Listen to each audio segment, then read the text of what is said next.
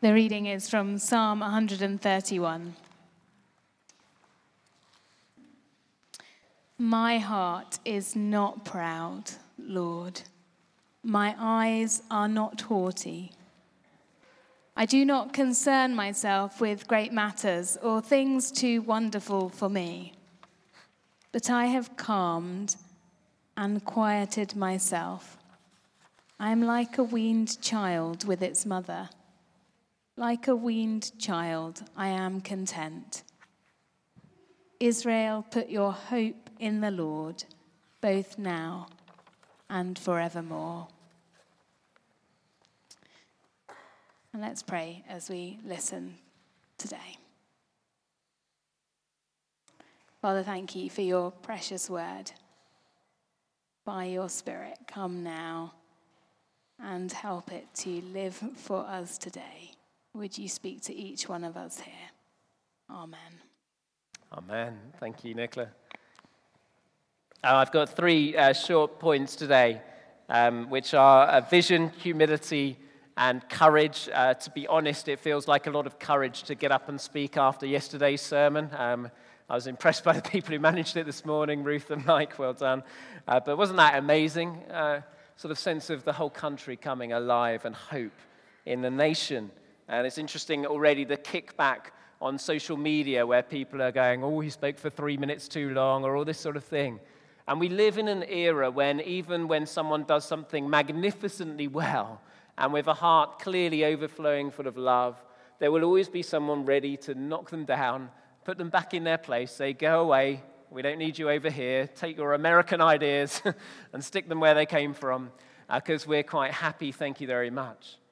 We live in an era, don't we, where proclaiming the Christian gospel is not without cost.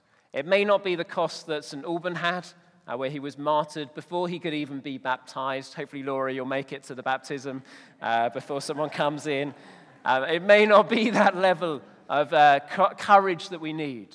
But nevertheless, we do need courage in our day-to-day conversations, in our workplaces, in our families, to say what we've been doing between 6 and 7:30 on a Sunday evening. Because it's not straightforward out there, and the tide has to some extent turned. But I'm here to say it hasn't turned too much or too far. In some ways, what's disappeared is some of the stuff that kept people away from Jesus all the time. Are you familiar with the smallpox vaccination? I think the idea is that you vaccinate someone with a minor disease, don't you? Chickenpox or something, and it stops you catching smallpox. And for many years, the church in England has done its best to be a vaccination against the religion of Jesus Christ. And it has worked to a great degree in many lives. And in many ways, that was a simpler time. And what you could do was you could hope that by osmosis, someone would make the step from being sort of involved in the church to suddenly having one of those lightning moments. Of course, sometimes they took a good while to come. John Wesley was ordained in his 20s, was a great extremist in his passion for the Lord. He did all sorts of things, fasted more, had more spiritual disciplines than probably you or I collectively will ever manage together. But it wasn't until May the 24th, 1738, 13 years after his ordination into the Church of England, that his heart was strangely warmed after failing as a missionary overseas and coming home a wreck. His heart was strangely warmed when he opened the scriptures and read in Martin Luther's preface to the book of Romans about being justified, made right by God, by having faith alone in the grace of God through Jesus. And his heart warmed up and he came alive. But today, many people know very little about Jesus. When you do surveys of school-aged children and ask them what Easter is about, chocolate features very high, bunnies feature very high, and the cross of Jesus Christ barely features at all. We're living in what they call a post-Christian age. And friends, that provides a bounty of opportunities for us here in W4, and I think we should begin to celebrate that from here on in. Because what's happening in the buildings that we have here, what's going on is that God is drawing people into something that surprises them. Whether it's a worship service like tonight, where you're trying to make sense of whether you like the guitar stuff or not, or the organ stuff or not, or whether it's the playgroups that you saw on the screens at the beginning of the service, or the cafe, or the outreach projects, or the shelter projects, and people volunteering and coming in, or to the great ball that we had last night, where 150 people sat and dined and enjoyed themselves, or the wedding reception we had just a couple of weeks ago, where people were drinking away and yet no one got so drunk that their church was made a mess of. It was a remarkable grace of God. And when people come in, what they do is they tell me what they told me on the door last night. They said, there's a strange atmosphere. I really like it. I feel at peace here. What's going on? It's an extraordinary thing watching people begin to warm up to true religion as opposed to the inoculation which we sold them for a good while. And God in Jesus Christ is going to win. We've read the end of the book, and we know that he's coming again to judge the living and the dead, and of his kingdom there will be no end. So there is plenty of vision for this place, for this space, for the 3 buildings God's given us, and all our homes and all our workplaces, our lives, our children, our young people, the minster. There's plenty of vision. And you might be surprised that Psalm 131 was the psalm that I turned to this evening of all the parts of Scripture. It takes me back to Bishop Paul Williams when he stood here 7 or so years ago when we came to minister here. And one of his lines was, you should have great vision here. And his next line was, you should try and have an uncommon level of humility. Simon, our church warden's laughing at me because he's guessing that doesn't come naturally to me, I think, in the corner. This psalm just falls open in my Bible time and time again. And it has this glorious line, I do not concern myself with great matters or things too wonderful for me. I don't know about you, but I do that all the time. I've avoided a subscription to the Church of England newspaper, the Church Times, until last weekend. And the reason I avoid it is because I get concerned about everything going off all over the place that isn't my problem.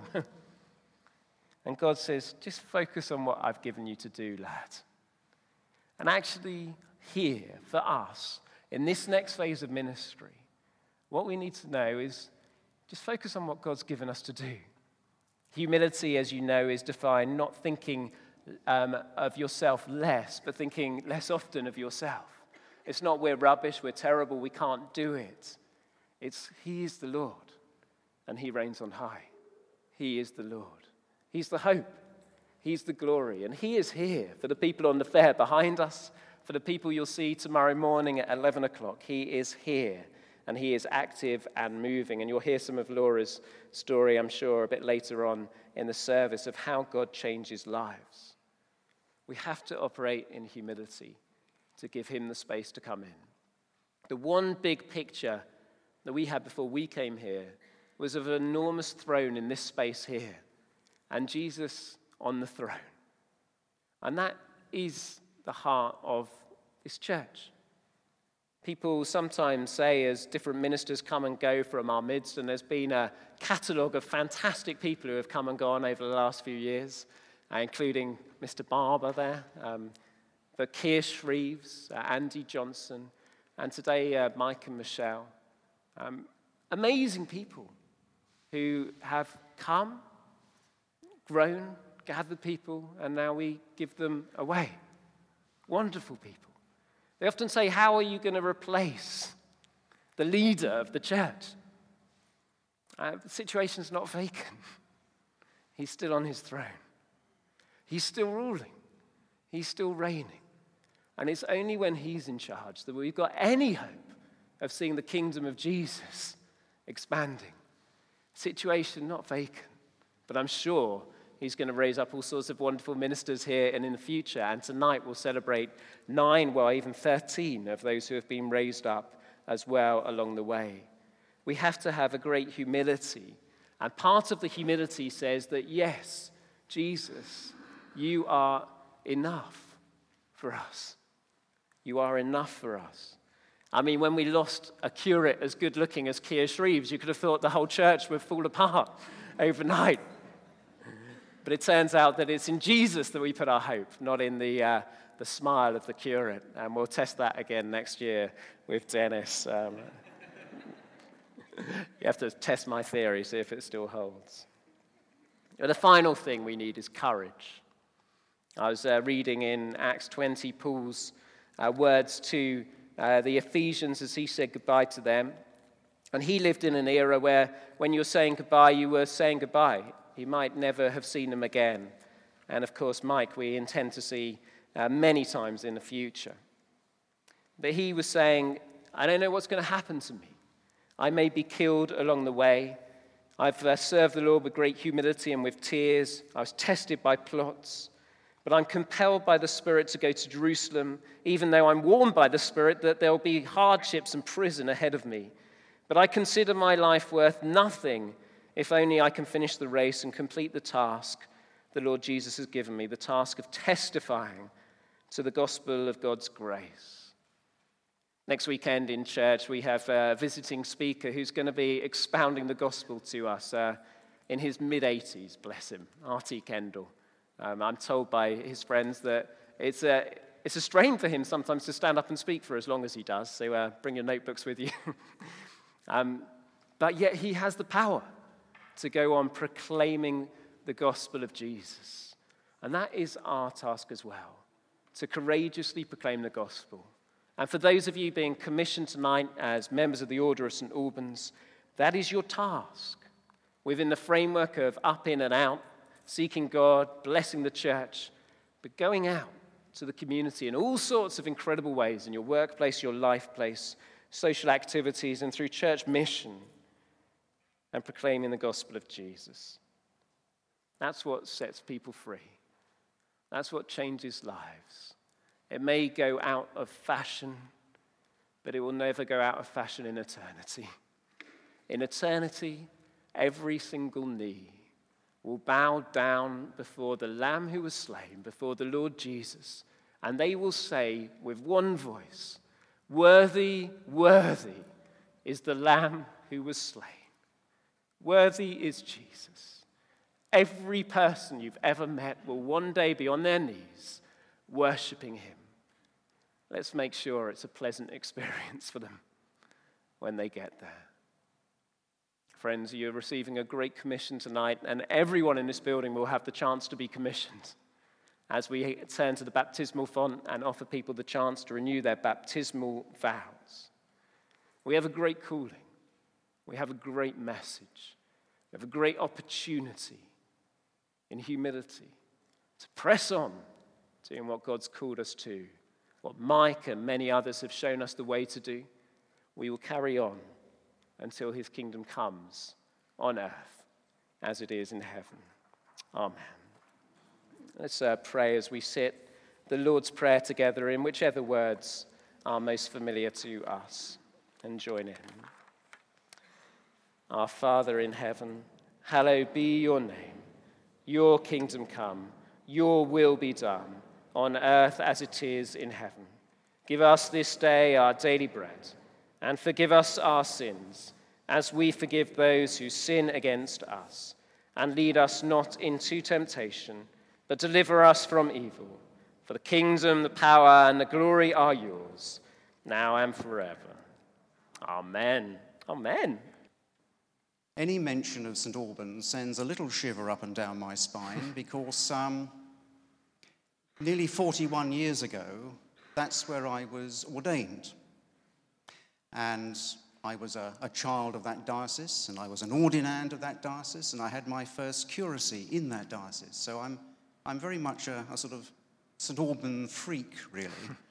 And so the Order of St. Alban and those who are about to be commissioned into it and join it, that is something that obviously I take a very close interest in.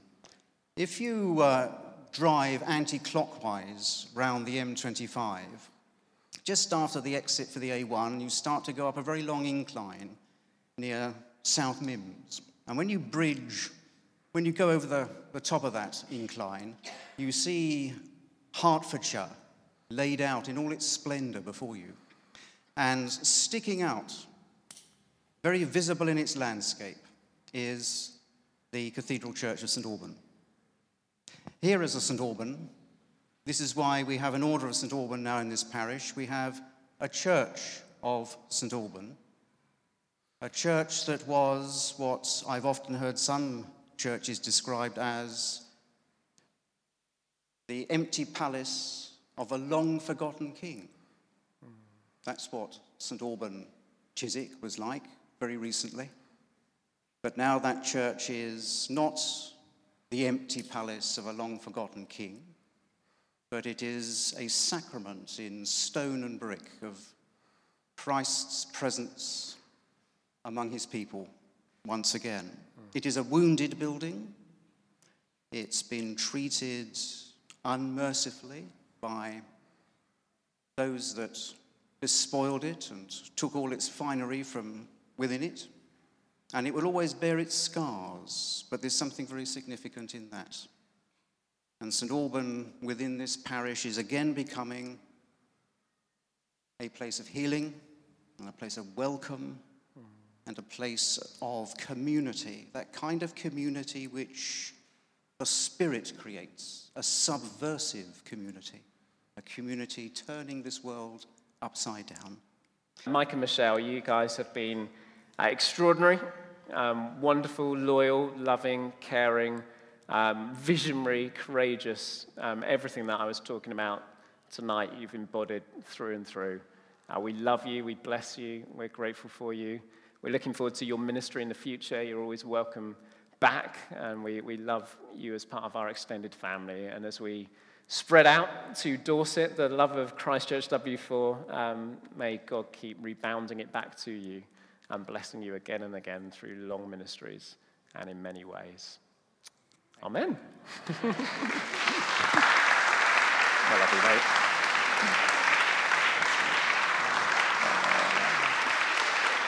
Oh, sweet.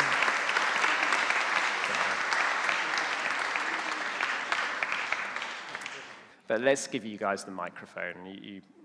There's so much to thank you all for. I hope it sums it up a little bit, just to say you've been such an amazing family to us over the last 4 years. You took us in to your family 4 years ago, and you've just been such an amazing family. And for Ava and Joy, it's been such a positive and incredible journey in time in their journey of faith, and for Leo, an amazing introduction to his journey of faith, and it's through you nurturing that in them and helping with that, and just loving them, and through that showing God's love to them. So I'm just so thankful for that. It's taken 4 years for me to come into land, but it's not far off now. You can hold the champagne for a little longer, but not much longer. This is such a joy. This is an extraordinary church, an unbelievable community led by an extraordinary couple in the Moys. Can we give them a round of applause?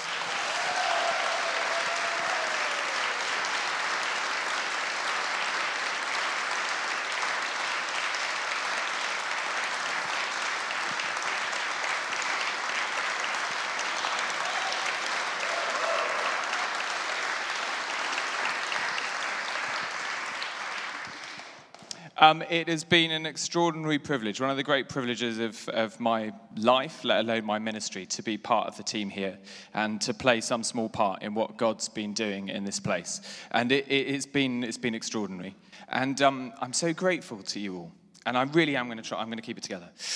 And for all the reasons that Michelle said, and because of all that you honestly have taught me and ministered to me. And I've said that to one or two of you today.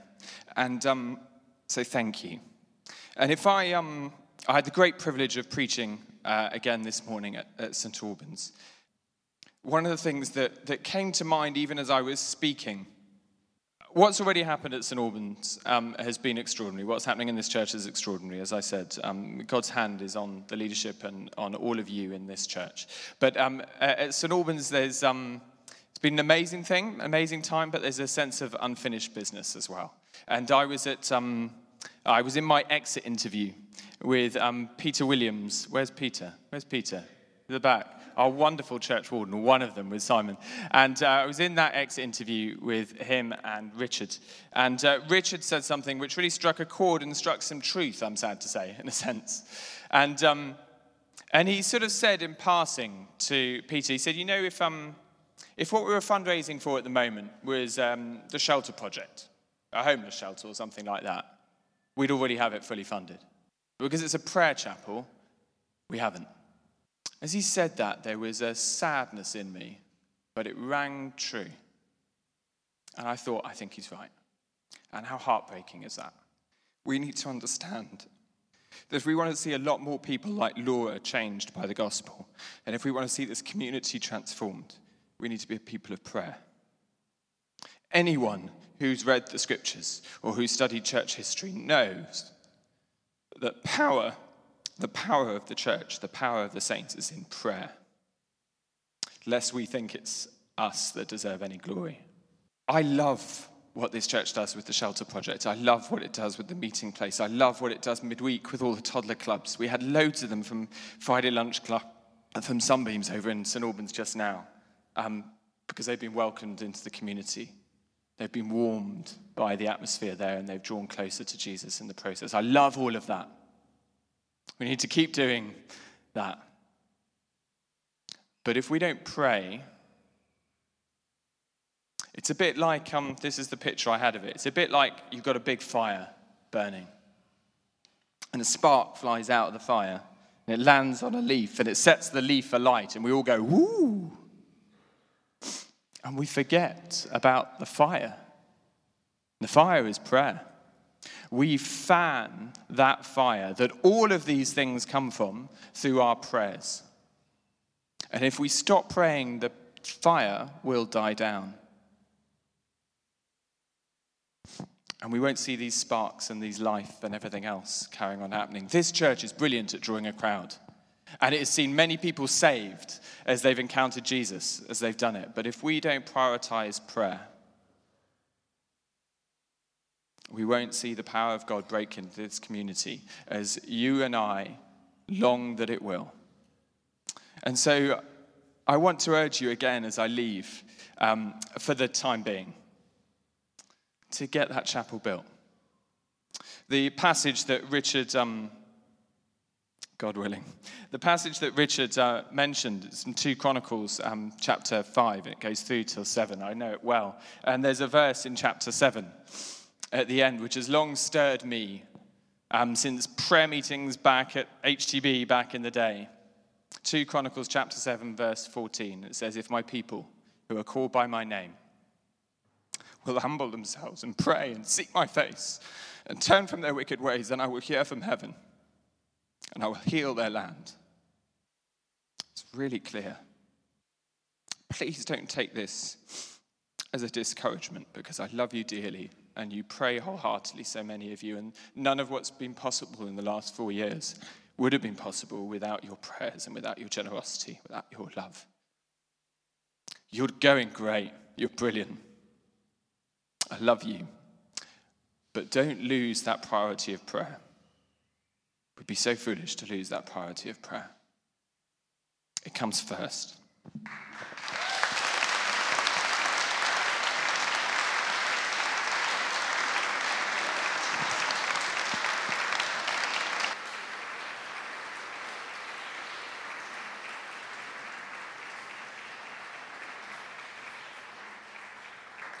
Laura, come on the stage. Well, this is an unexpected ending to your day, isn't it? Do you want to tell us what happened this morning? Well, at the service today, Richard had an open offer, really, to anybody who wanted to be baptised. And I just felt a conviction that it was the right time. It was just, and I was like, you can't miss this opportunity. It's just what I've been called that I needed to be doing today. And so I thought, I have to take this opportunity today to be baptised. And tell us some of the story, how you came to be part of St Albans congregation and the mission hall and so forth. Well, as soon as I moved to Chiswick, I had a small daughter, and was pregnant, and started going to Little Fishes, which literally is around the corner, Mission Hall, with Andrea leading it. And when Andrea moved on, I just felt so totally welcomed. And I was even out with friends on Friday who I met literally in those first 2 sessions that we went. And then I continued to take it on, and with Tom and Kate and Emma, as now Marie, who've all continued, and I've just felt more and more drawn to coming to St Albans. So we started coming 2 years ago, I think, with the children, partly because of my middle daughter, who she's always asking questions. And she came up one Saturday morning about 5 o'clock with her Bible, and she literally banged it on my head and went, "Mummy, you need to read this to me. I want you to start from the beginning." And I was just like, that was just such a call for me to come. And I was like, well, we have to go. She has way more questions than I have the answers to as well. So we've been coming, and supported by the St Albans family as well. So that's how I happen to be here today.